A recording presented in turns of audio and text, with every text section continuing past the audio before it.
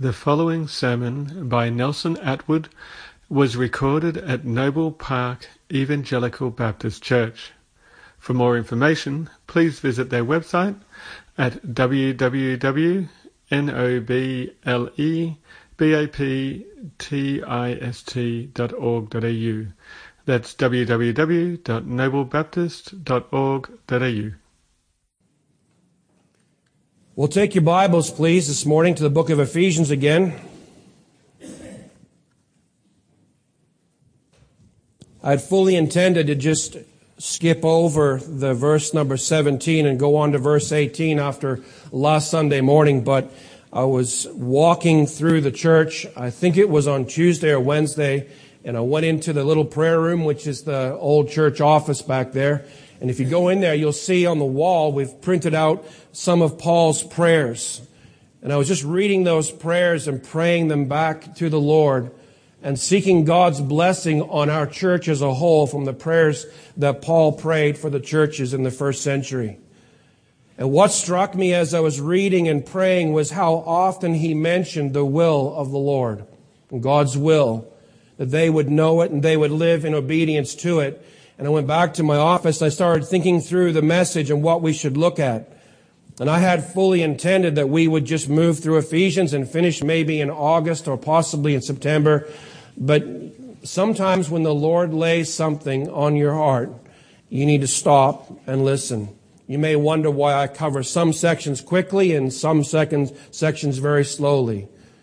My heart's desire is that I would always preach what God would lay on my heart, regardless of the pace or the schedule. And so we're just going to take the time to look at one verse this morning. There is in your folder there a bright yellow sheet of sermon notes.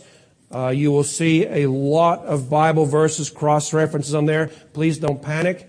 Here's what I would suggest you do with these note sheets. I picked one up off a chair a couple of weeks ago, and somebody had gone through, and as I'd mentioned the verse, they just ticked them off all the way through. That's a great way to do it. Keep track of where we're at. The other thing you can do is, as we're using those verses as cross-references, and I do that simply so that you know what I'm saying isn't just made up out of my own mind. I'm actually basing what I'm saying constantly on Scripture. If there's something you don't understand, or you want to look at better, or you want to find out more about, just circle that verse and keep going, and then maybe later in the afternoon you can stop and go back and listen, look at that verse again and figure out what does it exactly say and how does it work its way in the sermon. And maybe there are truths about the Bible that you weren't aware of before. We all learn things. We all should be learning things about the Lord and about Scripture as we go through this life of faith. So you can do that and keep track with the message and also use as a reference later on. There are three things I want to set before us in these 3 weeks, last week, today, and next week. And the idea comes from verse number 15 through 21. So why don't we read that first, and then we'll look at the outline. Verse 15 of chapter 5 Ephesians, the Bible says, "Therefore be careful how you walk, not as unwise men, but as wise, making the most of your time, because the days are evil. So then do not be foolish, but understand what the will of the Lord is. And do not get drunk with wine, for that is dissipation, but be filled with the Holy Spirit, speaking to one another in psalms and hymns and spiritual songs, singing and making melody with your heart to the Lord, always giving thanks for all things in the name of our Lord Jesus Christ to God, even the Father, and be subject to one another in the fear of Christ." Three things. He's talking about walking wisely before the Lord. So number one, walk wisely, taking full advantage of the time. And we saw that last week. Secondly, walk wisely by understanding what the Lord's will is. And we're going to look at that today. And thirdly, we walk wisely in this world by being continually filled with the Spirit. And we'll look at that next Sunday. The text before us is really that verse number 17. "Because of this, do not become foolish, but understand the will of the Lord. So what is the message of the text? Simply, because of this, looks back to the main idea of being careful how we walk, not as unwise, but as wise. In other words, we're to be careful that we walk and live as wise people. And the inference there is, in order to be careful how we walk, we must do those things, take full advantage of time, and so on.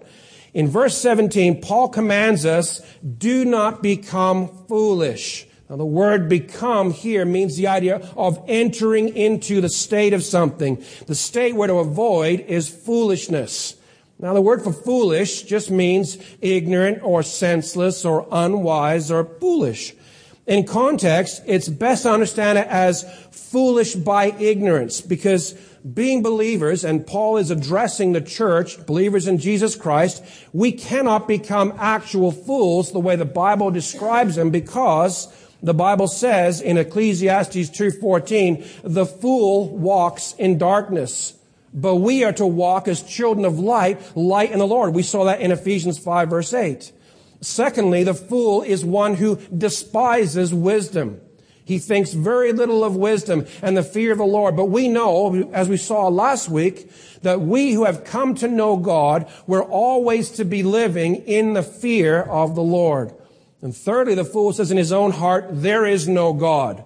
Now, clearly, we as believers cannot go there, because as believers in Christ, we believe fully and wholeheartedly that there is a God, and He is a rewarder of those who diligently seek Him. So the idea is not that we can become fools, but that we can walk in a foolish manner.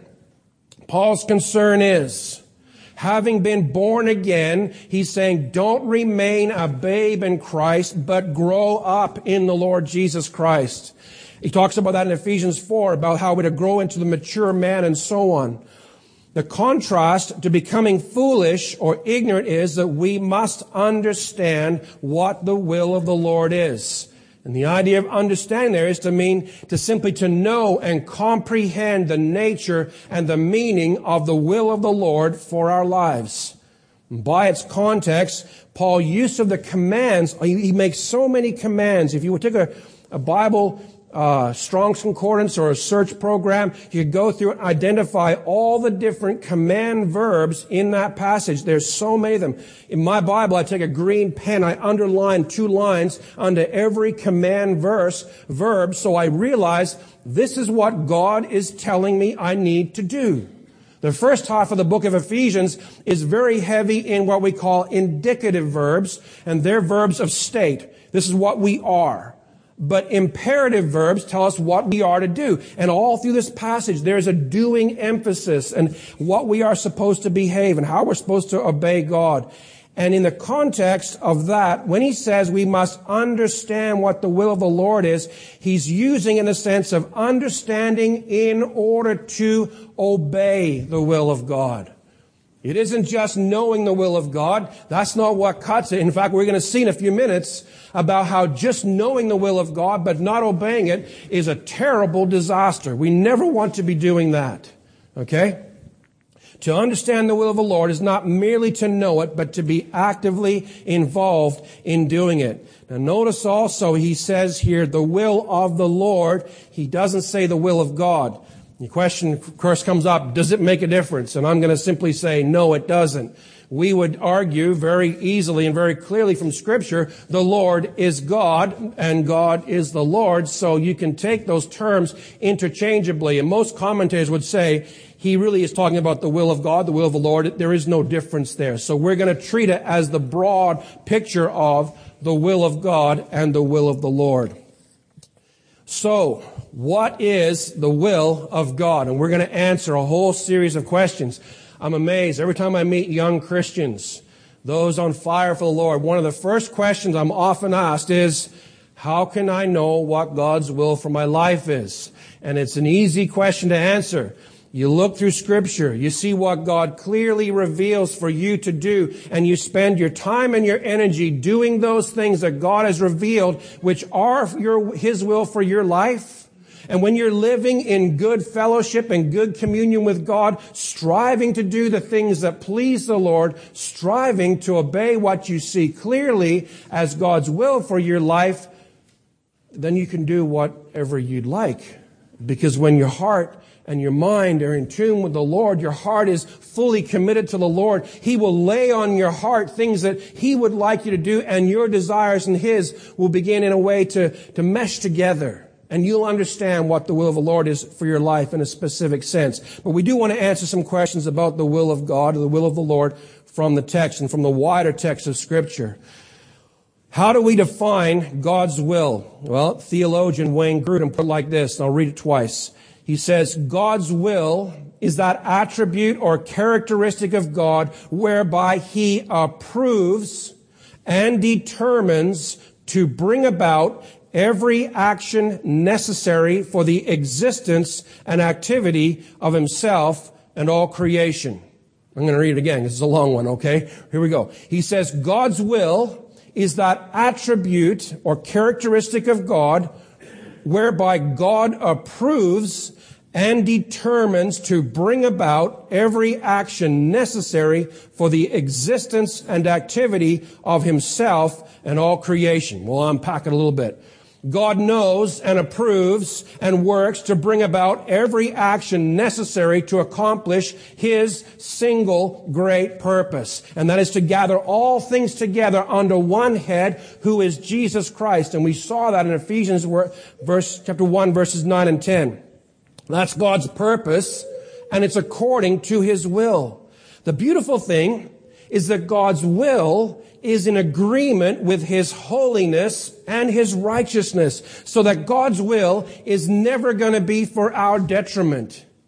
God's will is always going to be for His glory, for our good, and for our everlasting joy.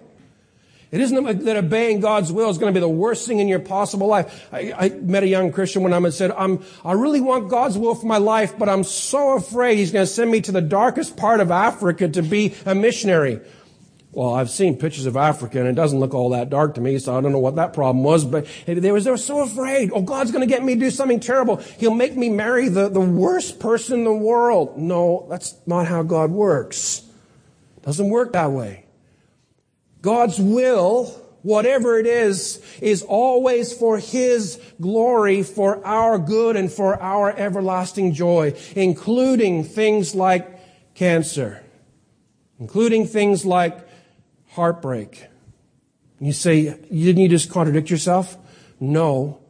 The thing is to understand that whatever God does, whatever God works His will in our life, it is always for our good and for His glory. He is working all things according to His purposes. How's that verse go? Romans chapter 8. It's not in your list, but we'll go there anyway. Romans 8, verse 28. I don't want to misquote it. He says, and we know that God causes all things. That's what we're talking about here.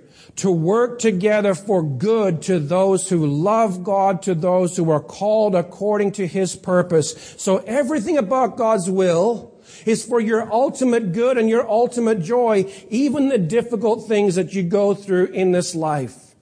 And when you keep that in perspective, it's so much easier to submit yourself to God's will and say, you know what? If this is God's will for my life, I know He has in mind His glory and my good and my lasting joy, so I go along with it. I submit myself to it.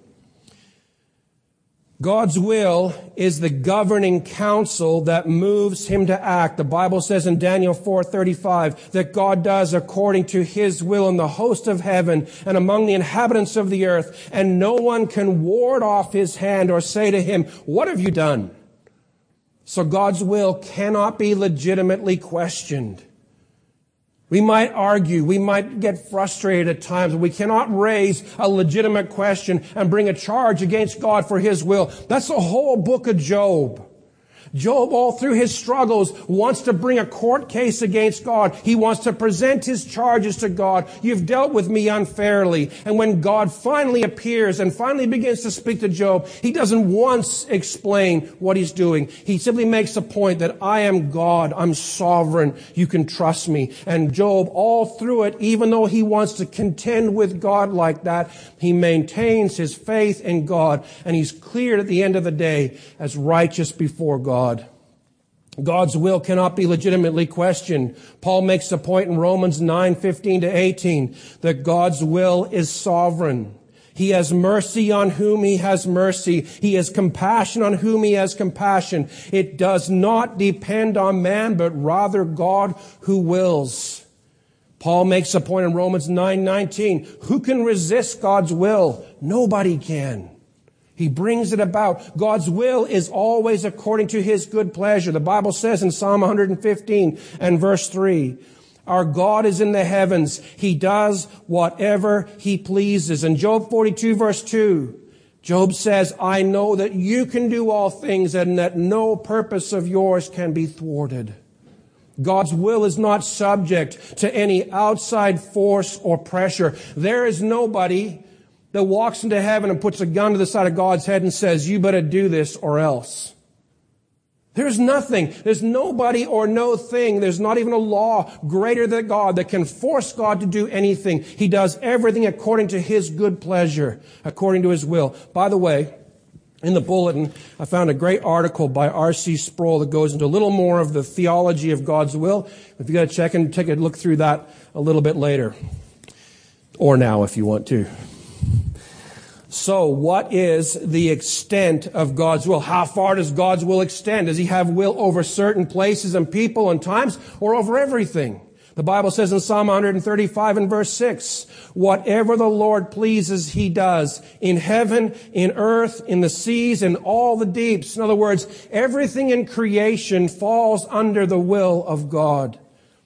All of creation, also all the nations. In Isaiah 48 verse 14, the Lord will carry out his good pleasure on Babylon, and his arm will be against the Chaldeans. All the nations of the earth are subject to God's will. So what is God's will for mankind? What is it?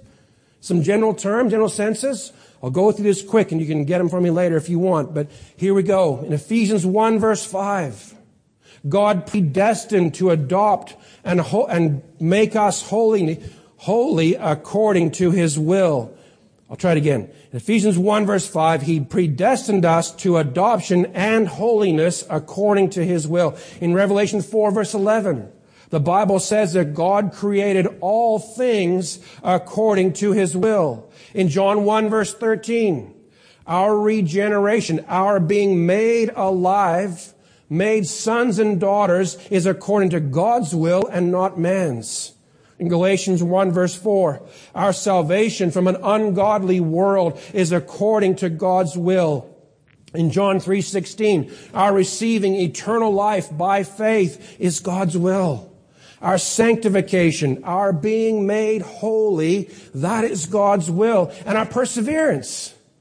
You know, God is cheering us on all the way to the end. His will is that every person that comes to faith in Christ and repentance of sin and begins to walk with the Lord will finish that journey all the way to the very end. The book of Hebrews, chapter 12, talks about a great cloud of witnesses. And the idea, the picture he paints there for us is like a stadium. And as a runner is running down the track, I don't do running very much, but as he runs down the track, all the people on the side are cheering. So Spurgeon and Calvin and Martin Luther, Jim Elliot, all these great saints who have gone on ahead of us are standing in the stands of heaven, looking down the track of the earth, watching you run that race, and they're cheering you on. God has designed and purposed that we would persevere in our faith to the very end.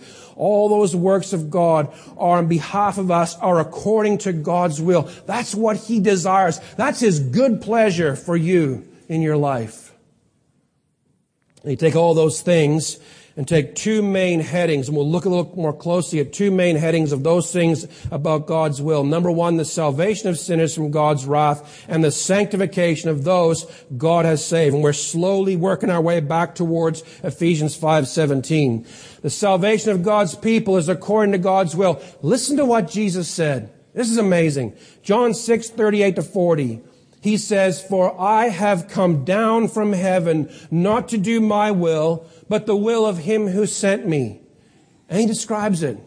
This is the will of him who sent me, that of all that he has given me, I lose nothing, but raise it up on the last day. For this is the will of my Father, that everyone who beholds and who believes in him will have eternal life, and I myself will raise him up on the last day. That's God's will. It's God's will that we all see the beauty and the glory of Jesus Christ. We see him as a Savior dying on a cross. We also see him in the glory of his person, up exalted into heaven. And having seen him and believed in him, we be saved. And it's God's will. It's the will of the Father to finish that work at the very end. In Acts 2 verse 23, the Bible says that this man, delivered over by the predetermined plan and foreknowledge of God, you nailed to a cross by the hands of godless men and put him to death.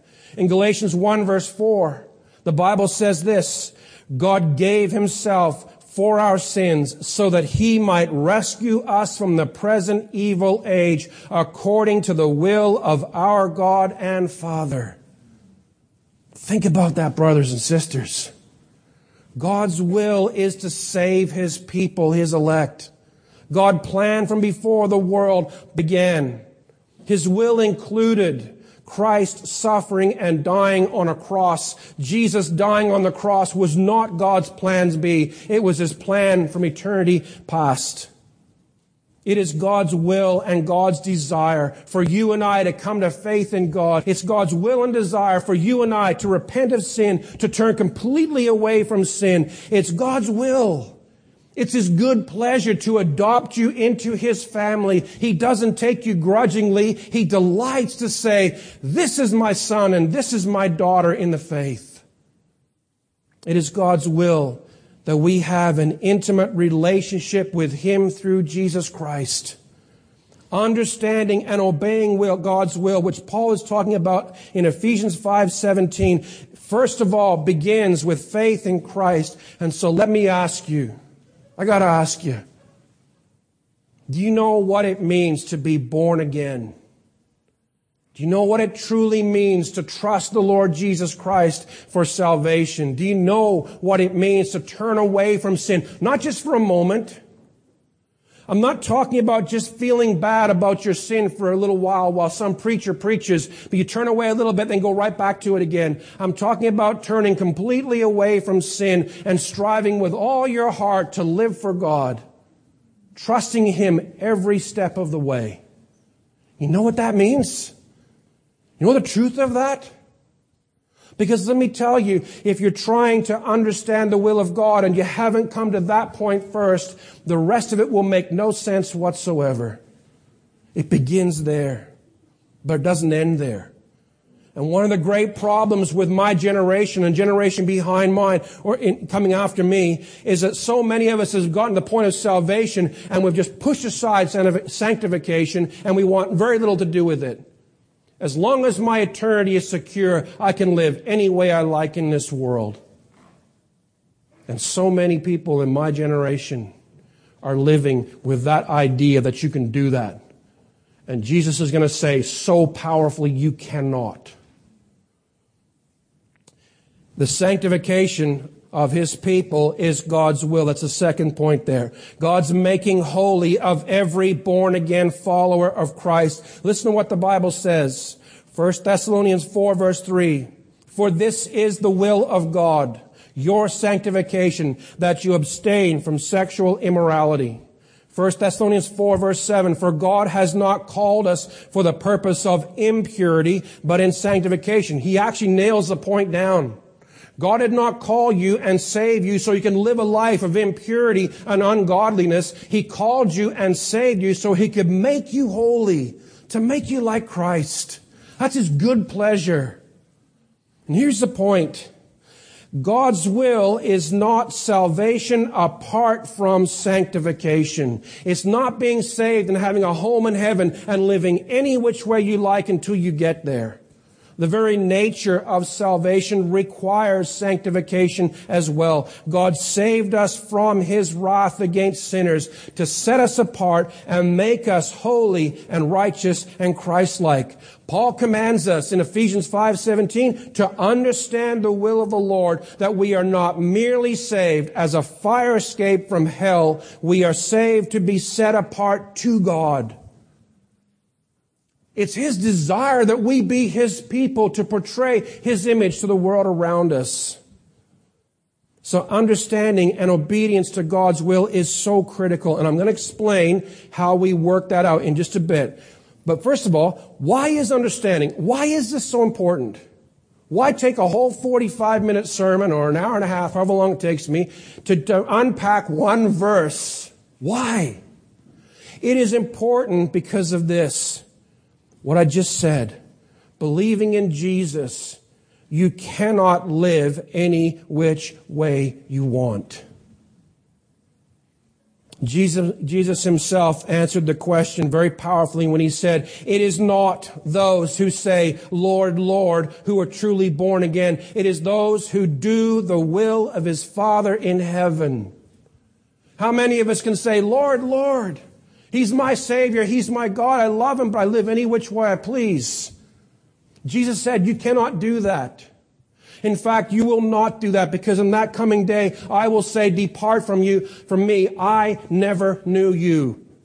Whatever relationship you thought you had, you did not.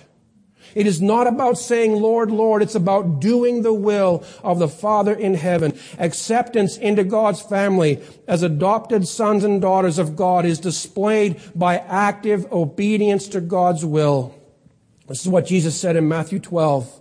"For whoever does the will of my Father who is in heaven, he is my brother and sister and mother." And too many guys have made too much about brother, sister, and mother. All He's saying is, those who obey my will, they're my intimate family relations.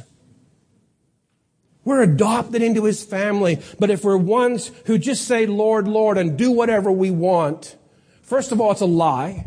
Because to say Lord is to put Him in a place of master, savior, or authority over us. And to do whatever we want means that we don't really submit to His authority. We're just saying it. It's just lip service.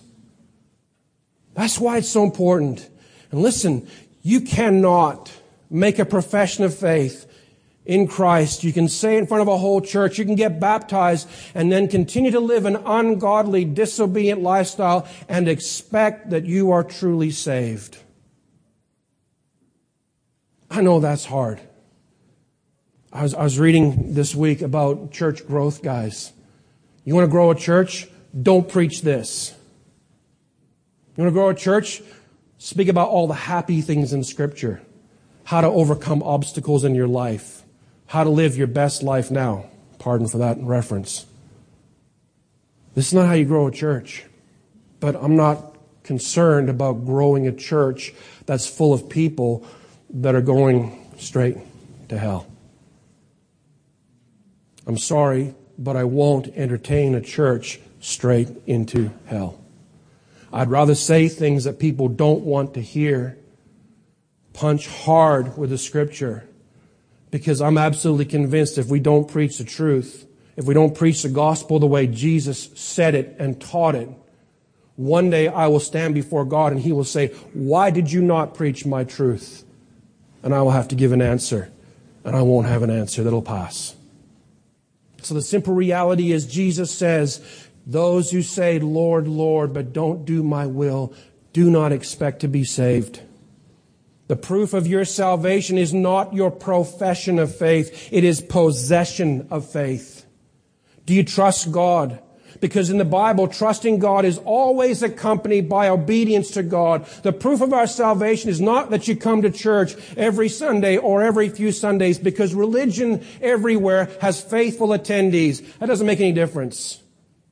The proof of your salvation is not that you serve in some capacity in a church, because religions have faithful servants and ministers all over the place. The proof of your salvation, absolute proof, is the fruit you bear as a Christian. The fruit of holiness, the fruit of changed life, the fruit of a mouth that speaks glory to God and praise to God and doesn't turn around and curse the way around the other side of his mouth. The real proof of salvation is a life that's lived in obedience to the will of God. And I'll tell you right now, God challenged me deeply as I meditated and thought about these things all through the week. How often do I go off and do things without first thinking about the will of God in my life? And all through Scripture, you see it. They submit their actions, their works, their doings to the will of God. Joshua, reading that story just this week in my own Bible readings. And he comes into the land, and one man, Achan, takes some gold and some silver and a Babylonish robe, and he hides under his tent, and he breaks God's command. And Joshua sends the people out to fight the next city, Ai. Doesn't seek God's counsel. Sends them out. They get chased away. And Joshua goes before God with his robe torn and weeping. He sinned the camp. And part of that sin is he did not seek God's will first before he acted. God has made it crystal clear in His Word that legitimate proof of salvation is this, that you and I are actively living in obedience to His Word, that we actively live by faith in God, trusting God all the way. That you and I actively live in love for God and for each other, that we are striving always to do the will of God, not just when we're at church or not just when we're with our Christian friends, but even when we're on an ungodly business or an ungodly job site or an ungodly company or ungodly friends. We put our Christian away and hide it lest anybody see it. Sorry to lay it heavy. Actually, no, I'm not. I'm not sorry because I know if I lay it heavy, I hope I'll provoke you to think. One of the things that Jesus did when He finished preaching was He laid down heavy warnings that if somebody would ignore His teaching, they knew fully walking away that if they ignored His teaching, they were going to hell. They would have no salvation. And I've been admonished by other men, when you finish preaching the gospel, warn them about the folly and the foolishness of ignoring the message of the Bible. Brothers and sisters in Christ, if you are in Christ, are you sure? The Bible says in 2 Corinthians 13 and verse 5, let a man examine himself to see whether he is in the faith. Take a good, long, hard look in the mirror of Scripture and examine your life. Examine your mouth, your words, the things you say and think and do. Are they fruit of a life that has truly been saved by God? A life that is truly born again and walking with the Lord Jesus Christ? Take a good look. Well, let's move on. How can then we understand and obey God's will? Remember I said earlier that we would look at how God accomplishes sanctification in terms of our obeying God's will. Well, here it is. And the bare basics of God's Word to work in us, to make us holy by our obedience can be boiled down to an old Sunday school song that we used to sing. It went something like this. Read your Bible, pray every day, obey all the way, and you'll grow, grow, grow. Now, I know that's not exactly how it goes. I added a line in there because I always thought the song was missing one line.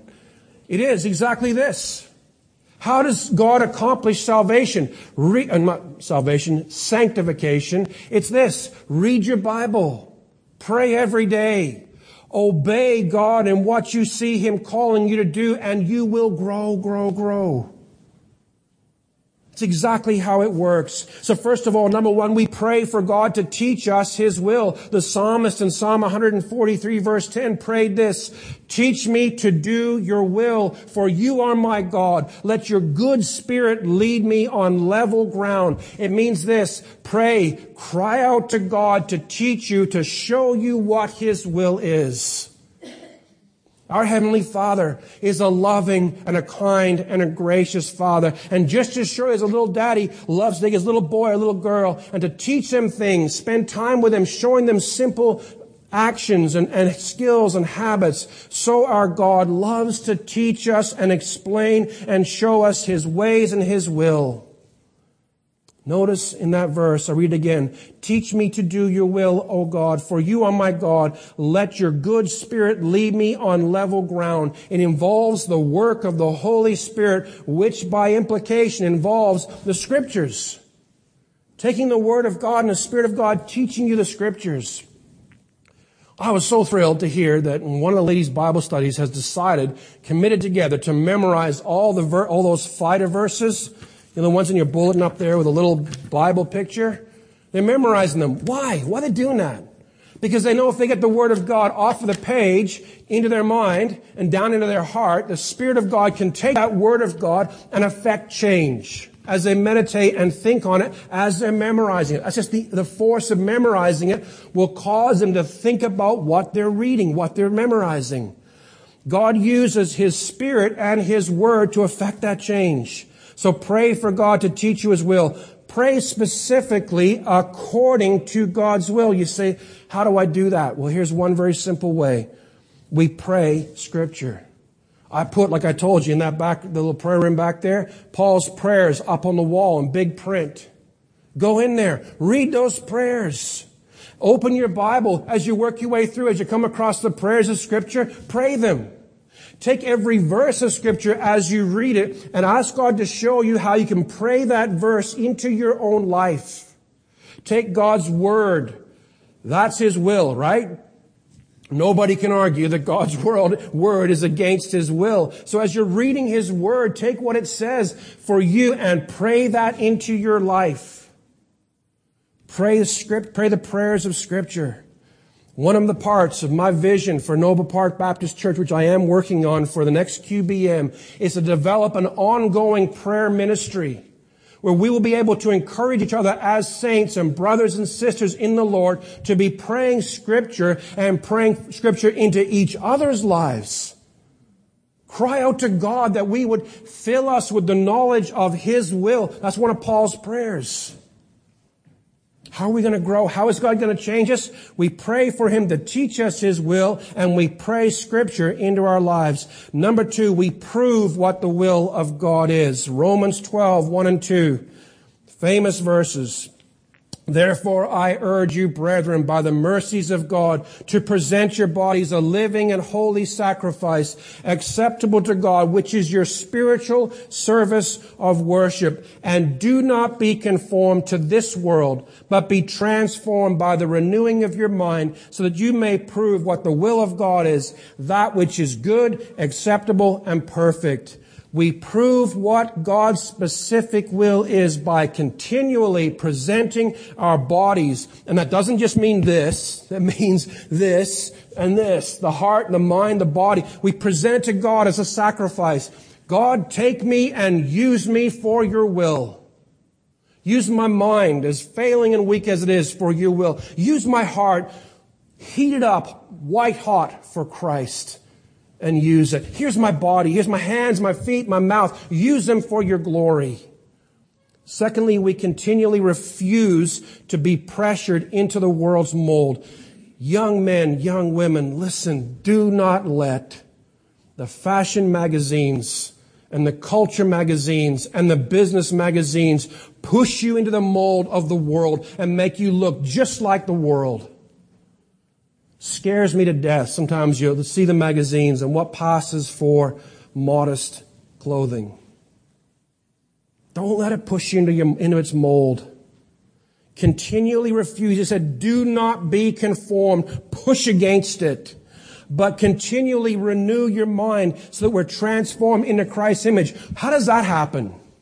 Renewing our mind happens as we soak it in God's Word. We keep pulling God's Word into our mind and keep refreshing our thoughts, refreshing the way we think by soaking it in Scripture. Literally soak your head in the Word of God, that God's Word might work its way from here down to here and out to here.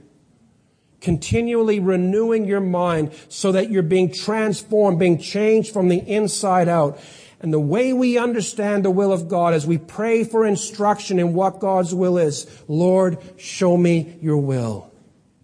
Show me your will for what I should do this day. We prove what it is by renewing our minds in Scripture, by refusing to allow the world to dictate how we think or act, and by continually offering ourselves to God for His use.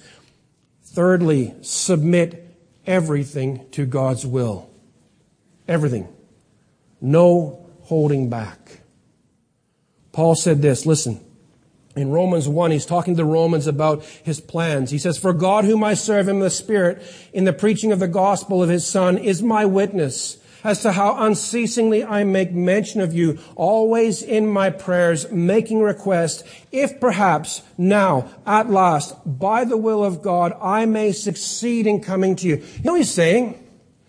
I wanted to come to you before, but it was not God's will for me to come to you before, so I'm praying now. At last, if possible, I may come to you by the will of God.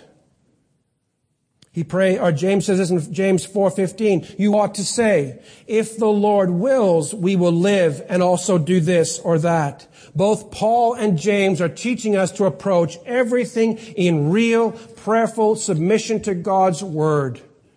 How many of us make great plans to do this or that, career-wise, or relationship, even ministry, without submitting those plans to God and to His overriding will?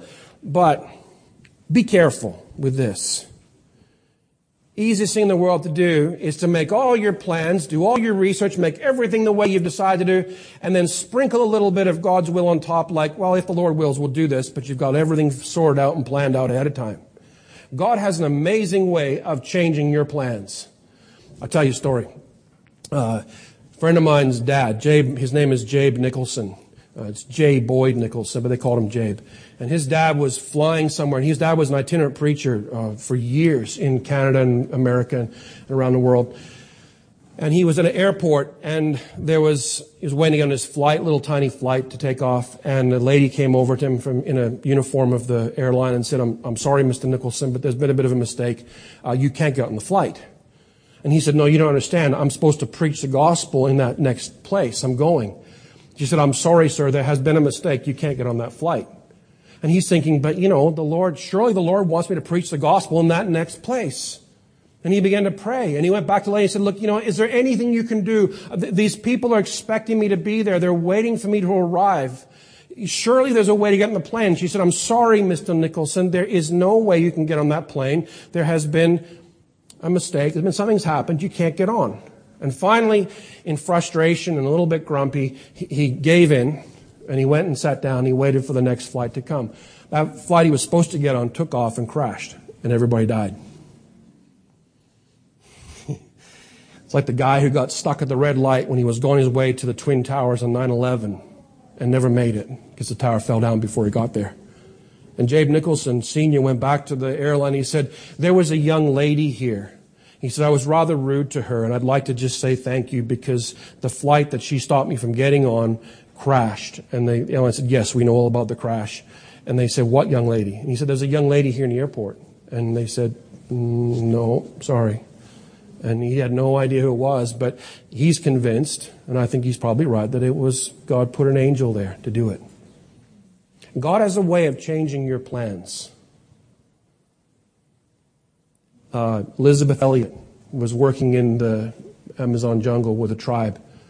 After her husband died, she went to a different area of the jungle and she was working and she was preaching the gospel. She was working for 5 years, I think it was, translating and developing language. She had all her notebooks and something happened and for some reason she had to fly back to America and leave everything behind, and she left everything in the care of a young man who came over to take over the work, and she took off and something happened and he disappeared and all of her work burned. It was burned in a fire. All lost. You say, why? Doesn't make sense.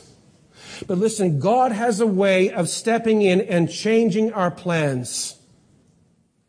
And Paul says, listen, if I'd love to come and see you, I'm praying now, if at last, by God's will, I may come to you. He was submitting everything in his life to the overriding will of God for him. And brothers and sisters in Christ, when we understand what the will of God is, we submit everything to it. It's not where I go to church and what I do for a job, but who I date and marry. That's my business, not God's. No, it's not. Every part of your life is God's business. And when Paul says that God works all things for our good, he doesn't go 98% close enough. He works everything.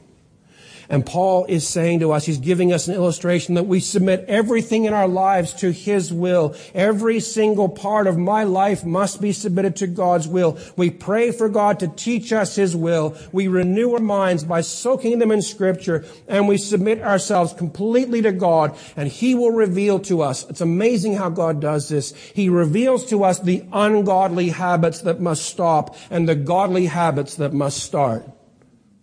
I'm amazed how often I go to do something and it's like this little voice inside going, stop. And you're like, oh, but it's just a little, it won't take, it's only a few. And you have all these ways of getting around it. And all you're doing is the voice is getting a little louder. Stop. And I'm sitting there doing something else and the Lord just starts to whisper in my ear. I don't mean an audible voice, just whispering in my heart. You need to read your Bible. You remember how you preached about reading the Bible every day 2 weeks ago? Well, have you? The Spirit of God can be awfully pointed at times. And you know what? The Spirit of God works, and that's how sanctification works in understanding and obeying God's will. We're seeking for God's will. We're praying for God's will. We're soaking our hearts and our minds in Scripture. We're renewing our minds and we're submitting ourselves completely. And finally, we obey the will of God as we come to understand it. Jesus' words. There is no greater example in all the Bible for obeying God's will when it gets really hard in the Lord Jesus. Listen to His words. They're recorded for us in 3 books in 3 places. He said in Matthew 26, Mark 14, and Luke 22, not as I will, but as you will. Let this cup pass from me, but not as I will, but as you will. In other words, let somebody else accomplish this, but let someone else do it. But if it's not that way, then not my will, but your will be done in my life. Obedience looks like that. Jesus said in John 4:34, He said, my food is to do the will of Him who sent me and to accomplish His work. Jesus' example of obedience to God's will is never to act on His own initiative, but always to seek God's will first. Why was Jesus such a man of prayer? Because He was constantly seeking His Father's will and His Father's blessing and His Father's guidance in all the things that He did. Jesus' example of obedience was in teaching His disciples to pray, Father in heaven, hallowed be Thy name, Thy kingdom come, Thy will be done in heaven and on earth. He was teaching us to pray, Lord, do your will. Let your will be done in my life, in the life of everybody in this church this day, as surely as it's done in heaven every single moment. Jesus' example for us to follow is complete and total surrender to God's will for us. Most importantly and greater, He had more important and greater satisfaction than eating in following God's will. And His example for us was to always seek God's will without acting on His own initiative. Remember this. Last thing we're going to talk about. I've given you a lot, and I know it. I know some of it's been hard stuff to swallow. But I want to close up with some great promises that God gives us to enable us to do His will. Understand it completely, as Paul's saying here. Remember God's promises to us regarding the obedience to His will. Scripture promises us that God will equip us with all that we require to do His will in Hebrews 13 and verse 21. Scripture promises us that God will work in us that which is pleasing in His sight. Listen to Paul's words in the Philippians. He says, so then, my beloved, just as you have always obeyed, not as in my presence only, but now much more in my absence, work out your salvation with fear and trembling, for it is God who is at work in you, both to will and to work for His good pleasure. What a great verse that is. God's working in you. You have a desire to follow the Lord. You have a desire to be obedient to His will. He put it there. not only did he put the desire there, he'll actually work it out so you can do what God calls you to do. He doesn't say, here, climb Everest, but I'm not going to help you take one single step. He says, here, climb Everest of my will, and I will put my strength and my spirit in you. I'll give you my word. I'll surround you with believers. Those gone ahead of you will cheer you on as you climb your way up God's will. He gives us everything, and he works that which is pleasing in his sight. Scripture promises in John 7, verse 17, that if we are willing to do God's will, we will know whether teaching is from God or not. Do you get that? If we're willing to do his will, we will have the wisdom and discernment to understand what is God's teaching and what is not. You know how you recognize false teaching? It's knowing the truth, number one, and a desire to do what the truth is. God will give you that discernment. Scripture in Jesus' own words, we've got to finish with this, promises us eternal life will be our reward if we do God's will. He said in Matthew 7:21, I've read it already, read it again. Not everyone who says to me, Lord, Lord, will enter the kingdom of heaven, but he, by implication, she, who does the will of God, it's the will of my Father, who is in heaven, will enter. What's he saying? He's saying it's not those who say, Lord, Lord. It's those who are obedient to the will of God. Those are the ones that enter in. So Paul, way back in Ephesians 5:17, is saying, don't be foolish. Don't be foolish. Don't be ignorant of God's will. Don't be unwise about how you live. Don't waste your time on ungodly, worldly pursuits. Be wise. Take full advantage of your time for his glory. Be wise and understand what God's will is so that you may do it. That's what God's calling us to do. Be careful how you live, Christian. I couldn't think of a higher level of folly in all of life than to go through life thinking that you're saved, thinking that you have a home in heaven because you say, Lord, Lord. Because you go to church once every few weeks. Because you've been baptized. But you do not submit yourself to the will of God. You have no desire whatsoever for holiness and godliness. You have no desire to live a life that's pleasing to the Lord. To stand before the Lord and say, Lord, Lord. And Him look at you and go, sorry, don't recognize you. Depart from me, I never knew you. That's the height of folly. What shall it profit a man if he gain the whole world and lose his own soul? Jesus came and died on a cross to set us free from sin, to set us free from slavery, to set us free from hell, to set us apart and make us a people for himself. And Paul says, listen, don't be foolish. Understand what the will of God is. And the implication is understand it to obey it. May God help us all to do it. Would you stand with me? We're going to pray and then we'll sing the benediction.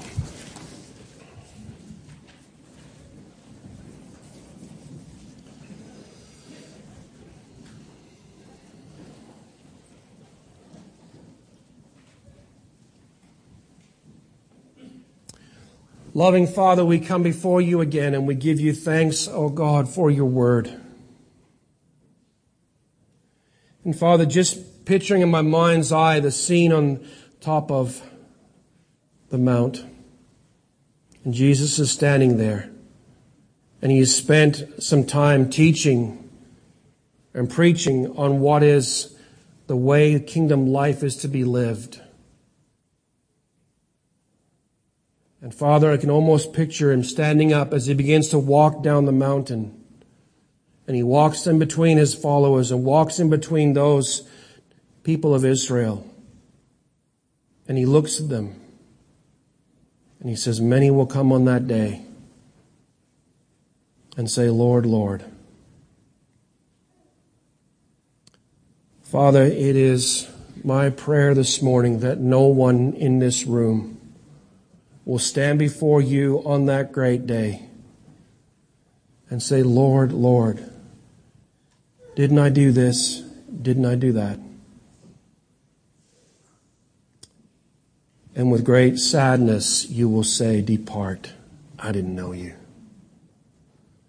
But Father, we thank you for your grace. We thank you, O God, for the Word of God before us. We thank you for what it teaches about understanding your will. It is your will, O God, that we trust you and repent of sin and walk before you all the days of our lives, seeking your will.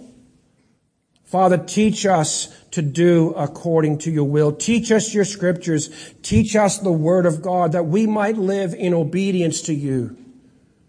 Father, drive this church, all of us, Lord, elders, deacons, members, attendees, every single person who comes into this church, drive us onto our knees, O God, that we would cry out to know your will, to live in obedience to it. Father, give us, I pray, a passion for godliness and a passion for holiness, a passion to obey your word, to live out what it teaches. Father, thank you for giving us the scriptures. Thank you, O God, for filling us with your Holy Spirit to hear what you would say. Father, thank you for the fact that you're working in each of our lives both to will and to do for your good pleasure. Oh God, I pray that you would keep doing that work. Do that work in each person in this room today. Work in us, oh God, today. Father, for those who can't be here for one reason or another, Father, I plead with you that they would be sitting under the sound of the gospel somewhere else, sitting under the sound of the word of God preached faithfully. Father, I ask you for your blessing. I plead with you, O God. I cry out to you, O God, that you would revive us again according to your word. Renew in us, O God, that first love that we had. Father, I pray there are some smoldering wicks and some bruised reeds in this room and in this church. And Father, I pray that you would fulfill your word, not crush it out, not break them off, but Father, gently coax them back into life. Father, as we come again this evening to sing and to worship, to sit under the sound of your word again, Father, I pray that you would bring many to hear, many to be a part of the service, to enjoy the fellowship of the saints, and to hear about a God unlike any other God. There is none like you, O God. And we rejoice and we give thanks. Father, strengthen your people, I pray, according to your word. Father, we ask you all these things and we cry out to you, O God, for your blessing and your help. In Jesus' name, amen.